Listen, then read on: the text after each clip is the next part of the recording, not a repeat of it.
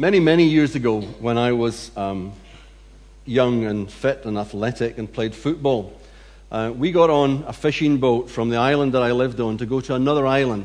We had to steam about, when I say steam, it was a diesel engine, but, it's a nautical term. We had to steam for about 2 hours to get to the other island. We played football, and just as the match was coming to an end, a thick mist began to settle down over Orkney. And we got on the fishing boat that had no GPS satellite navigation system. It didn't even have a radar. The fisherman had an echo sounder, and for those of you who don't know what that is, it roughly shows them where at least the ocean bed is, but no more information than that. It sends out a little pulse and a little beep comes back. Tells you how far away the ocean bed is. He had some charts and he had a compass. But more than all of that, he had knowledge of the waters and the tides and the winds and the islands. And so we trusted him to get us safe home.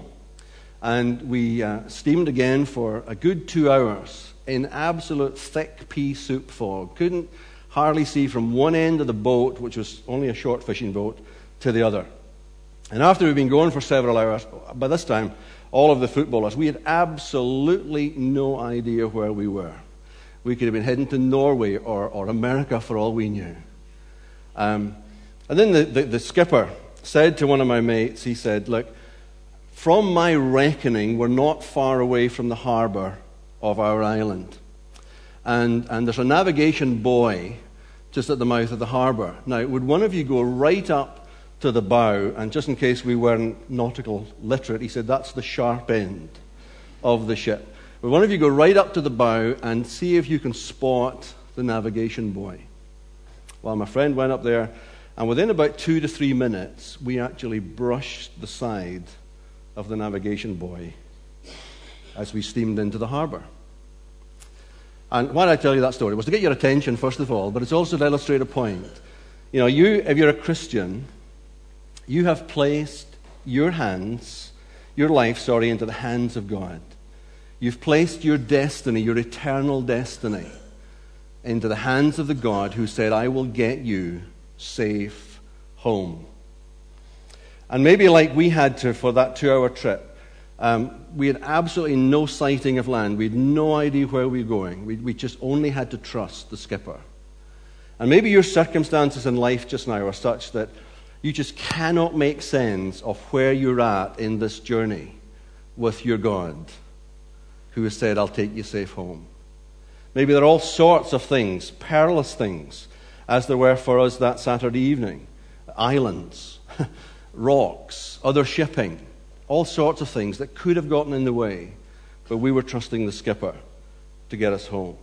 And tonight, maybe there's a message here for you as we look at the life of Joseph, trusting God's hidden plan, whether trusted or betrayed. In our first sermon a couple of Sunday evenings ago, we looked at the life of Joseph, and we considered his early years as Jacob's favorite son working on the family farm, where, because of his popularity with his dad, it had made him the envy and the hatred of his older brothers, resulted in him being sold as a slave down into Egypt, where we picked up the story tonight.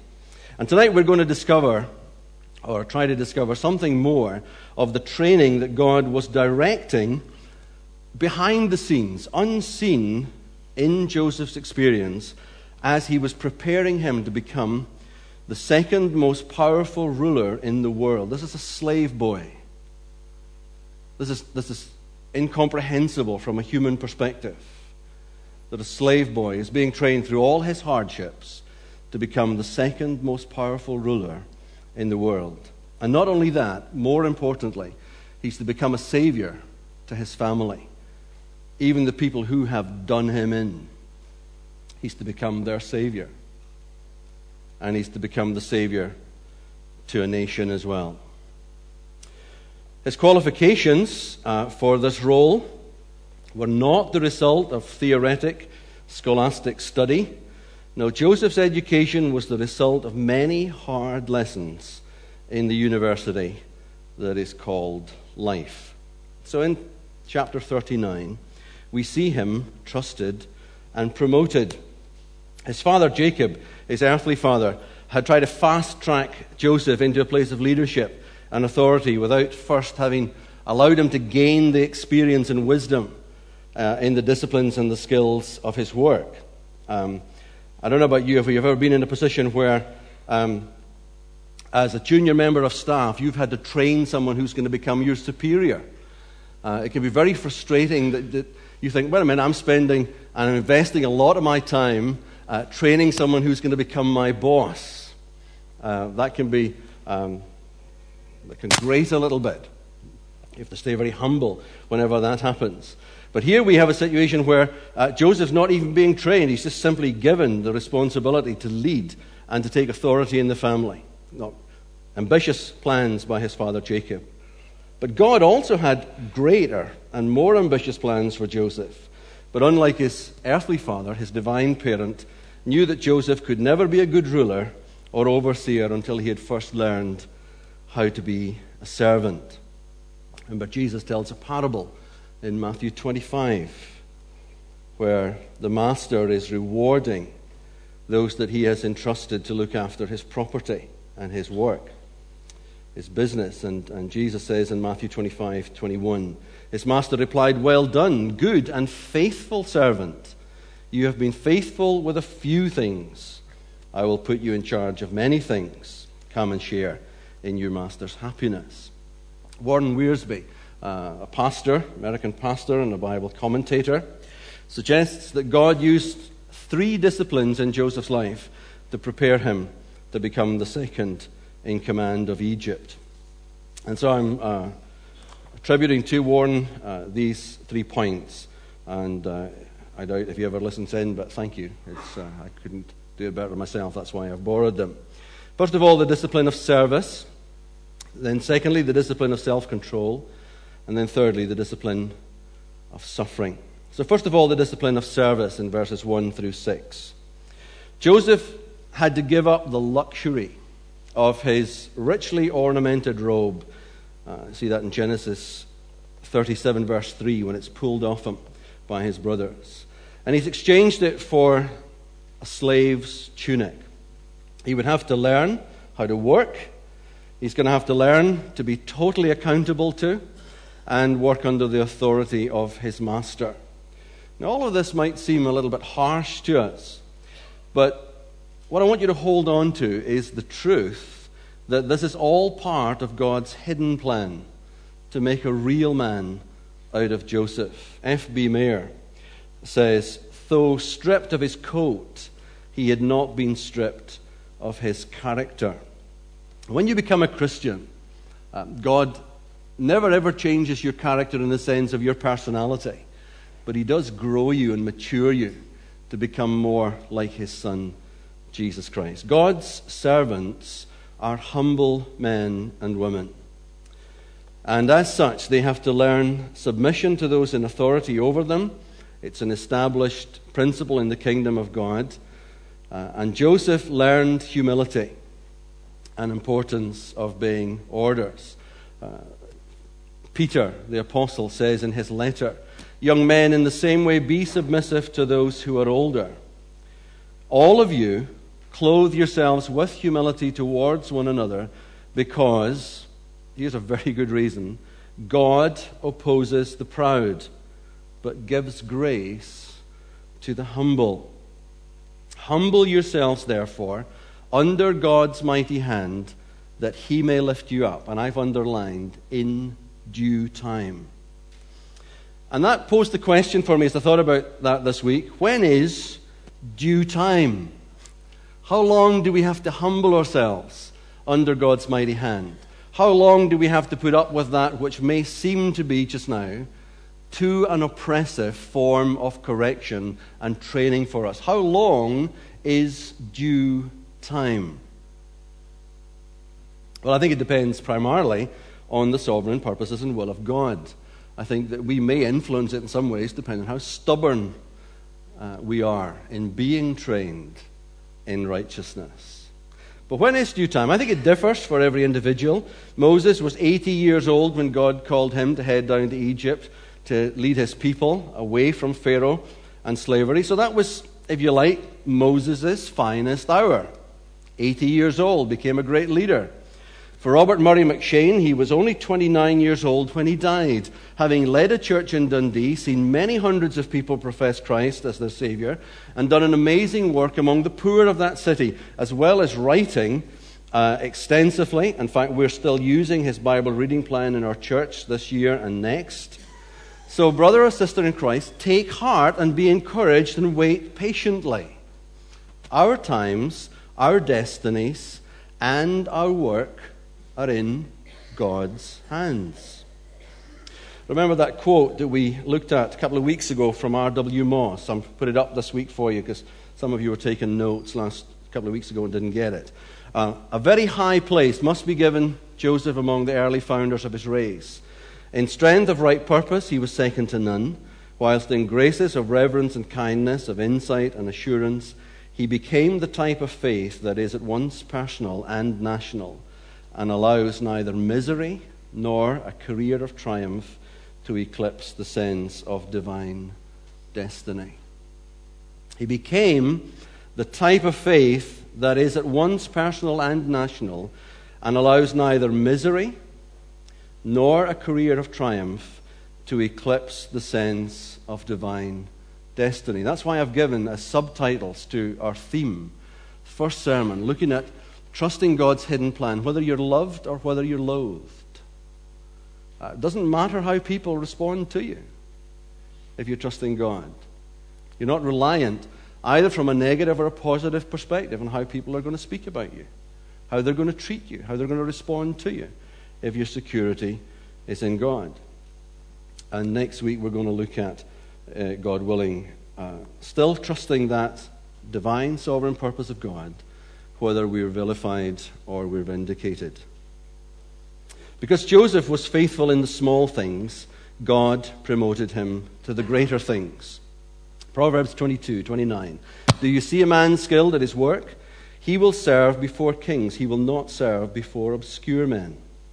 Proverbs 12:24. Diligent hands will rule, but laziness ends in slave labor. And then Jesus, speaking in Luke 16 and verse 10, says, whoever can be trusted with very little can also be trusted with much. And whoever is dishonest with very little will also be dishonest with much. And so we too can have, as Christians, a type of faith that neither allows misery or a career of triumph to eclipse the sense of divine destiny God has set before us. But it requires the discipline further of self-control. Verses 7 through 18. We're told that Joseph's mother was a beautiful woman. You can read that in Genesis 29, verses 16 through 17.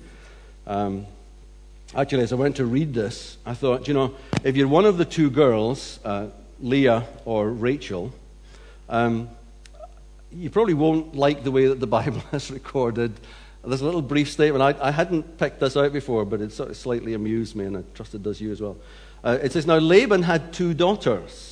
The name of the older one was Leah, and the name of the younger one was Rachel. And here's the description that's set in the Bible for eternity about the difference between these two girls. Leah had weak eyes, but Rachel was lovely in form and beautiful.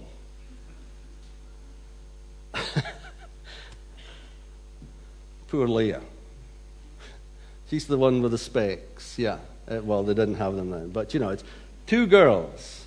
Rachel is lovely in form and beautiful, the Bible says.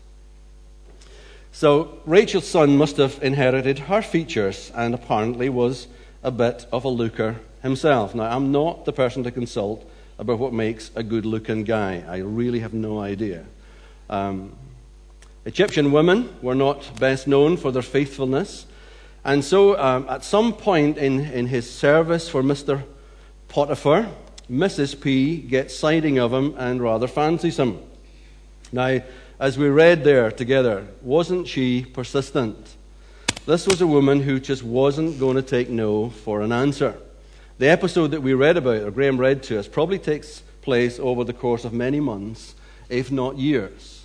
This woman has got her sights fixed on this good-looking guy, and she's going to get him, come what may. There's a lot of wisdom to be gained, I think, in a close study and meditation on this section about resisting temptation, but we don't have time to do that fully tonight. But please note, young men or young women, that Mrs. P's behavior has got nothing whatsoever to do with love or affection. There is, of course, an element of sexual desire, but more than anything, from what I can read, this is a woman who is simply a power freak. She's a real manipulator who, when she can't get her own way, makes sure that Joseph pays for spurning her attention.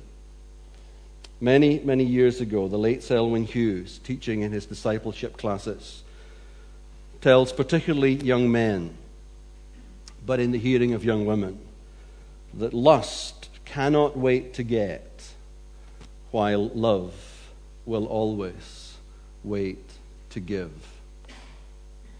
And faced with this sort of invitation, there are not many guys strong enough to resist. But if you're ever in such a predicament, then please do what Joseph does. Leg it. He wouldn't have known at the time, but you see, with hindsight, we know that God was testing Joseph. For if Joseph could not control himself as a servant, he could never be trusted to control others as a ruler. Like so many of today's generation, he could easily have convinced himself. Nobody will know. Or, everybody does it. Well, the truth is, not everybody does it. And it's a tragedy, but the subtleties of the lust of the flesh is that particularly the young man, but sometimes the young woman says, everybody does it. If you love me, of course you'll sleep with me. And if you're a Christian, young man or woman, if you really love your girlfriend or fiancé, if you really love, then you're going to wait. Lust can't wait to get, but love will always wait to give. And Joseph shows us the picture of somebody who is, instead of living to please himself, he's living to please God. Let me just try the microphone here. I think it's a bit slack there. Okay? Thanks. Instead of living to please himself, he lived to please God and made a point to make no provision for the flesh. In Romans 13 and 14, Paul says, "Rather clothe yourselves with the Lord Jesus Christ and do not think about how to gratify the desires of the sinful nature." And that same Paul, writing to his protege that we were hearing about this morning, to Timothy, says, "Flee the evil desires of youth and pursue righteousness, faith, love, and peace, along with those who call on the name of the Lord out of a pure heart." Don't have anything to do with foolish and stupid arguments, because you know that they will produce quarrels. Flee the evil desires of youth, Paul admonished Timothy, and that's just exactly what we see Joseph doing here. And again, we get something in the picture, don't we, of what the 17th century poet William Congreve meant when he wrote these famous words, "Heaven hath no rage like love to hatred turned, nor hell a fury of a woman scorned." Joseph may have freed himself from the clutches of his temptress, but he still had to suffer because of the venom that spewed from her lying tongue. Now, many commentators, and I've got some sympathy with this, that when she tells her story to her husband, that Mr. P isn't fully convinced by his unfaithful wife's version of events. You see, he's, we're told, a chief official in Pharaoh's army. It can also be read that he's the chief executioner. And somebody who just can put a man or a woman to death without even batting an eyelid would surely just draw his sword and run this unworthy slave through at such an accusation of rape and sexual harassment. But instead he puts him into prison. So what's that about? Is he not quite convinced by his woman's lies? Do you know, as I think about this, I want us to pause and reflect, just for your sake and for mine. A friend of mine recently in his church did a survey, and he asked people, anonymously of course, but But he asked people to fill in a survey to say, what areas of life do they struggle with? And it called for a great deal of honesty, and the findings were quite stark, and particularly of those that could be identified either as male or female. That was the only identification that there was. Most of the guys, the huge majority of the guys, wrote in to say that something that they did struggle with in life, even as Christians, was the whole area of sensual temptation. 73% of them. And, of course, you and I know that the 27% were just lying. Because it's every man's battle. And the thing is, it's every woman's battle as well, to face temptation. So without putting your hands up and offering an answer, what is the greatest temptation that you face? What's the greatest temptation that you face? And what's your plan to be victorious at the times when you're tempted? In our pastoral care education program here in Charlotte Chapel, we look at this, staying safe and avoiding the enemy's snares, thinking of the three main areas of temptation as being sex, money, and power. Or as a friend of mine in New Zealand has it, gals, gold, and glory. He likes to alliterate. Oh, just in case you think you're away with it, it's gals, guys, gold, or glory. Because we all face temptation. Sex is a temptation. It's the temptation of sensual pleasure. Now, we may not be engaging in the game of fatal attraction at the level that Mrs. P tried to snare Joseph with. But each one of us, not one of us in this room, can stand outside this. All of us are capable of succumbing to sensual temptations of others. Or by using our charms or our flirtations to get our own way with others. Money is the second one, the temptation to get rich. And this can be a very real temptation. Where there is a will, there's a way, and all that. You and I need to discern any areas in our lives where there could be a conflict of interest in any area of temptation in regard to wealth. It might be to do with the job that we're taking. It might be to do with what we're prepared to put up with in order to see promotion come our way. Would we lie, for instance, for our company, for our boss? Would we work at something that's not quite ethical simply because it provides us with a job? We may not be able to be easily tempted sensually, but a healthy bank balance and nice things in the home may be more of a snare than we're prepared to realize. And the third area that the devil tries to tempt us with is power, which of course is really just the temptation to control. It's a much more subtle temptation than sex or money. You see, all of us like to be liked. And all of us have something inherent in us that causes us that we need to be needed. And it's so easy to fall into the trap that we and we alone are so important to others that they can't do without us, or that we can't do without them. And that has something to do with controlling or being controlled. We might easily say, none of us are indispensable. But do we really believe that? Do you really believe that? Easy to say, very hard to really believe at times, especially when others may indicate that they won't know what they would do without us. Now, this may be intended to be realistic praise, but sadly, it can be the subtle lever that cracks open that part of our human personality, our sinful human personality, that yearns for power and control. Now, in all of these three and others, remember that to be tempted is not to sin. To be tempted is not sin. Jesus himself was tempted in every way as you and I are, yet was without sin. And he was without sin because he never, even for a moment, allowed temptation to gain access into his mind where he played with it. Proverbs 25 and 28 says, like a city whose walls are broken down is a man who lacks self-control.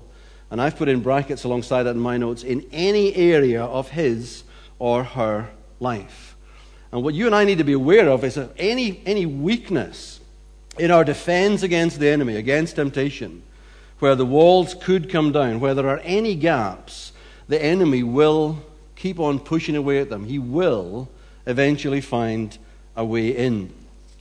Many, many years ago, I was preaching on the whole area of temptation, and I said something to the effect of, no one ever got up one morning in a happy marriage situation and decided that day, on a spur of the moment, that they were going to commit adultery and wreck their marriage. No one ever did that. And then I added, most adulterous relationships start with an inappropriate cup of coffee. Know your weaknesses, brothers and sisters, in Christ. And don't have the cup of coffee that's inappropriate. Don't spend time with someone that you shouldn't spend time with. Don't be alone with a person you should never be alone with. Know your weaknesses. You might not know them, but the enemy does.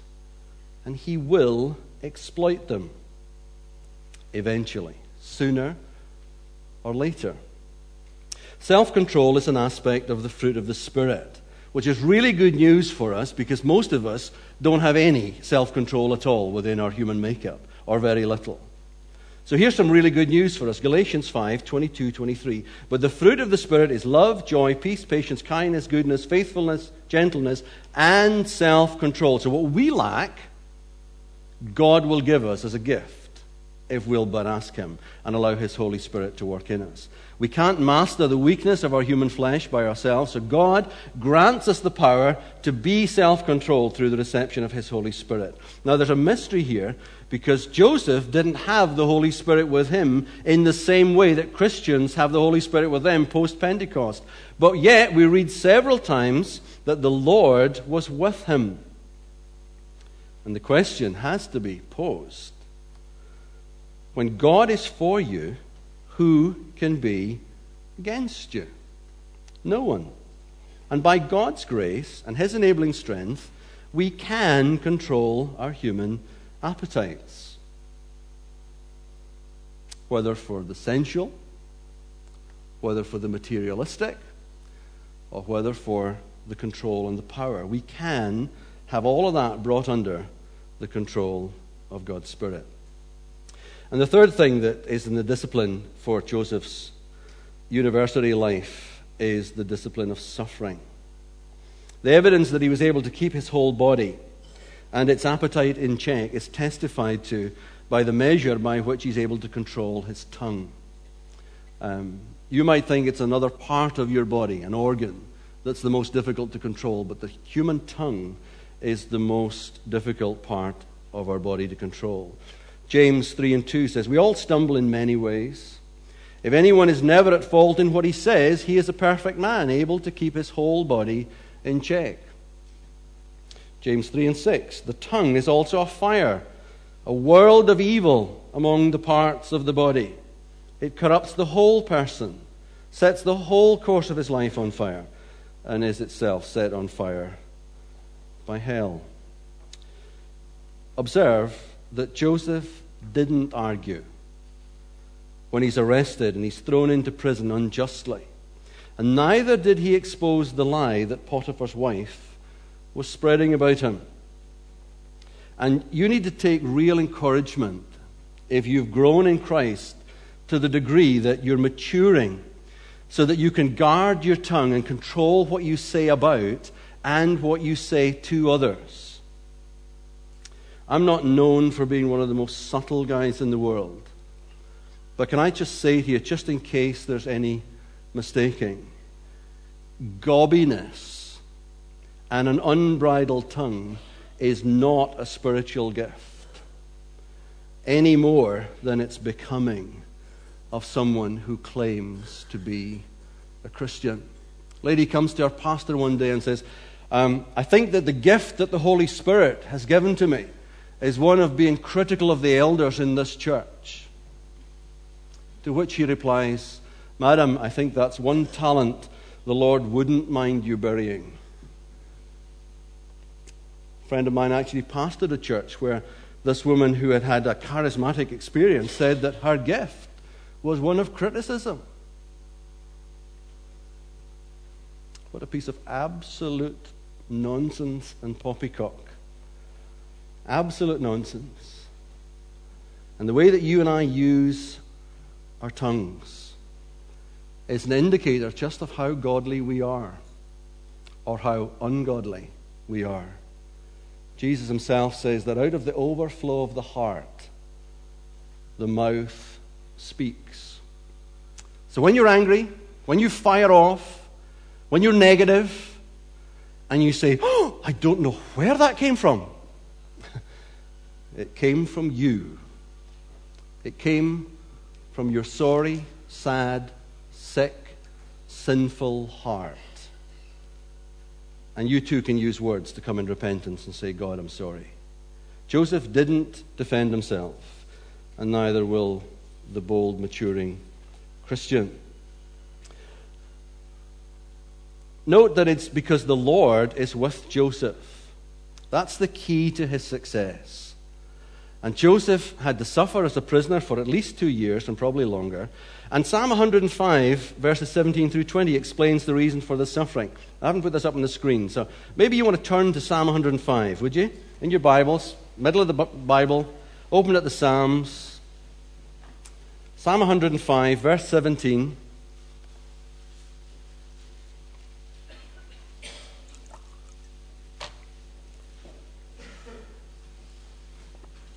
This is the Old Testament hymn book where, as part of the Psalm, verse 17 of Psalm 105, they sing about Joseph's experience in Egypt.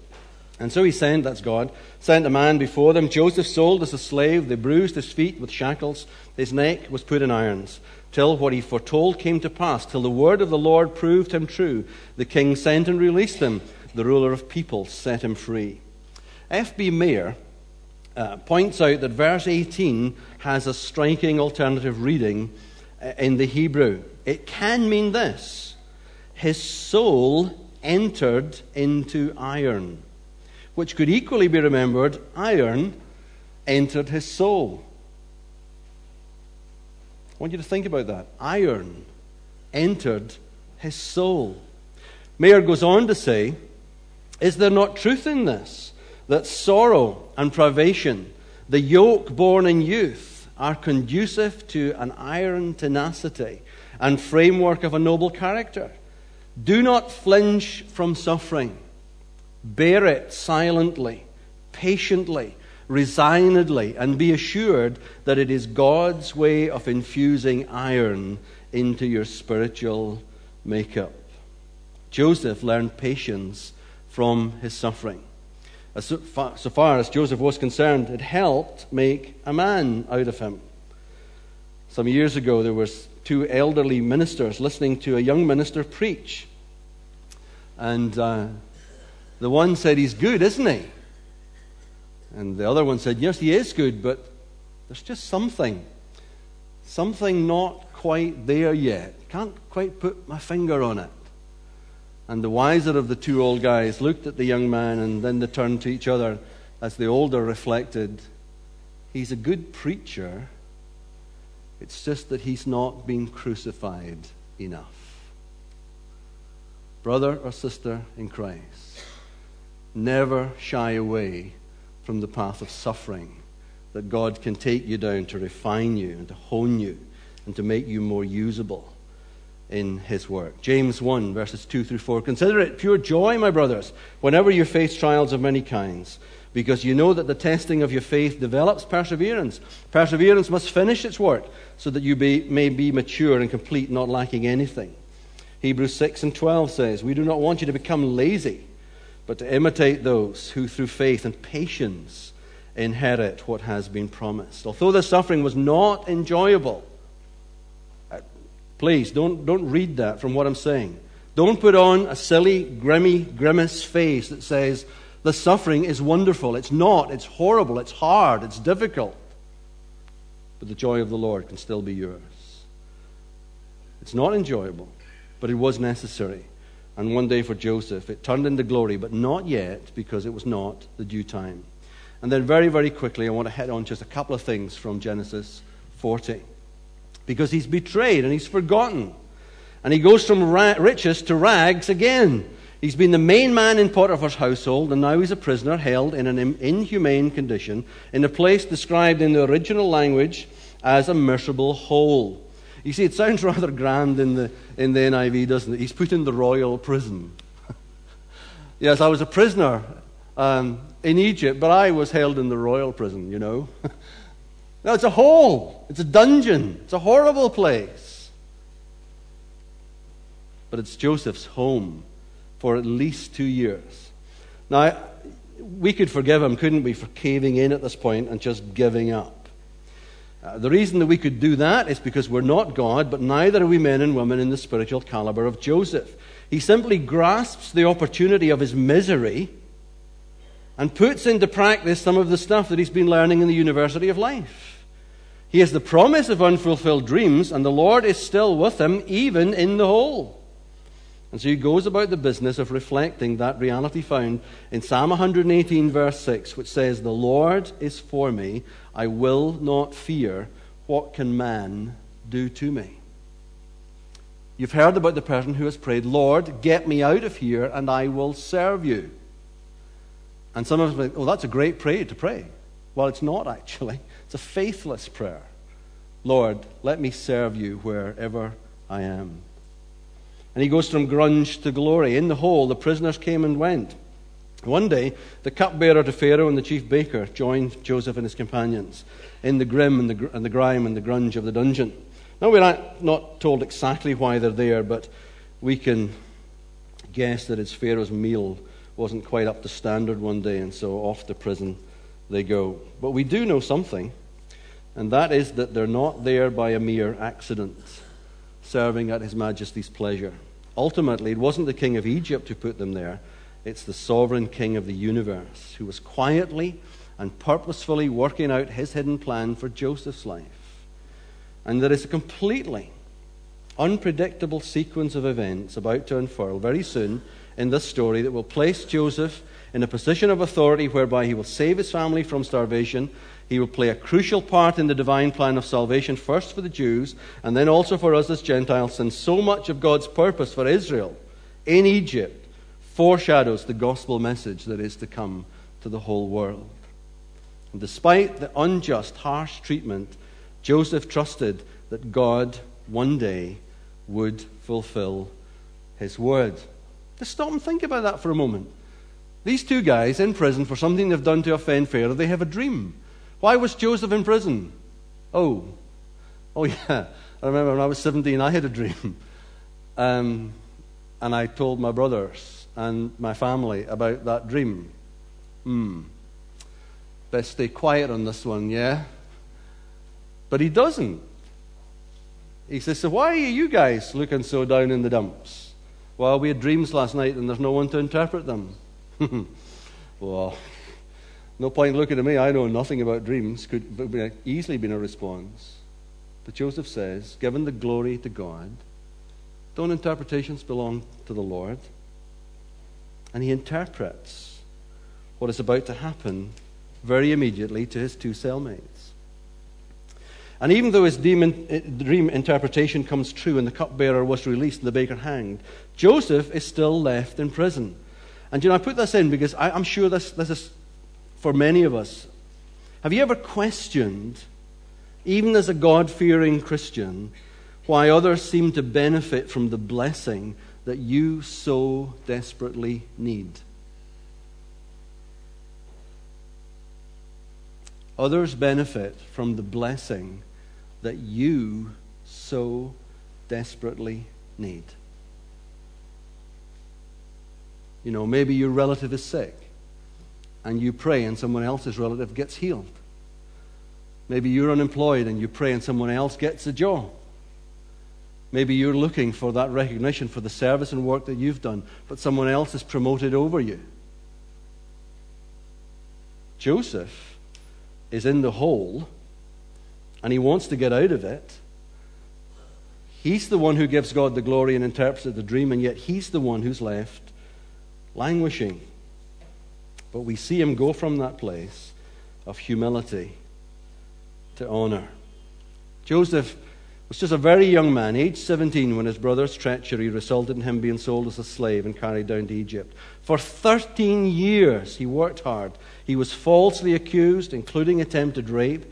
Even though he had kept himself morally pure, he ended up in a smelly hole of a prison where, despite his exemplary behavior and kindness to others, he suffers further rejection. That's got to add injury to insult. And yet he remains committed to God and continues to trust his hidden plan. I think that's an exhortation for you and me tonight. I think it's also a foreshadowing of a picture of something that we'll see in the Lord Jesus Christ. Rejected by his family, maybe that's you. Sold for the price of a slave, well, maybe not any of us here tonight, but you never know. Abused by those he came to help. Betrayed and forgotten. And yet, in the Lord Jesus Christ's case, one before whom every knee will one day bow and confess that he is Lord. A Savior to you and me when we surrender our lives completely to him. Amen.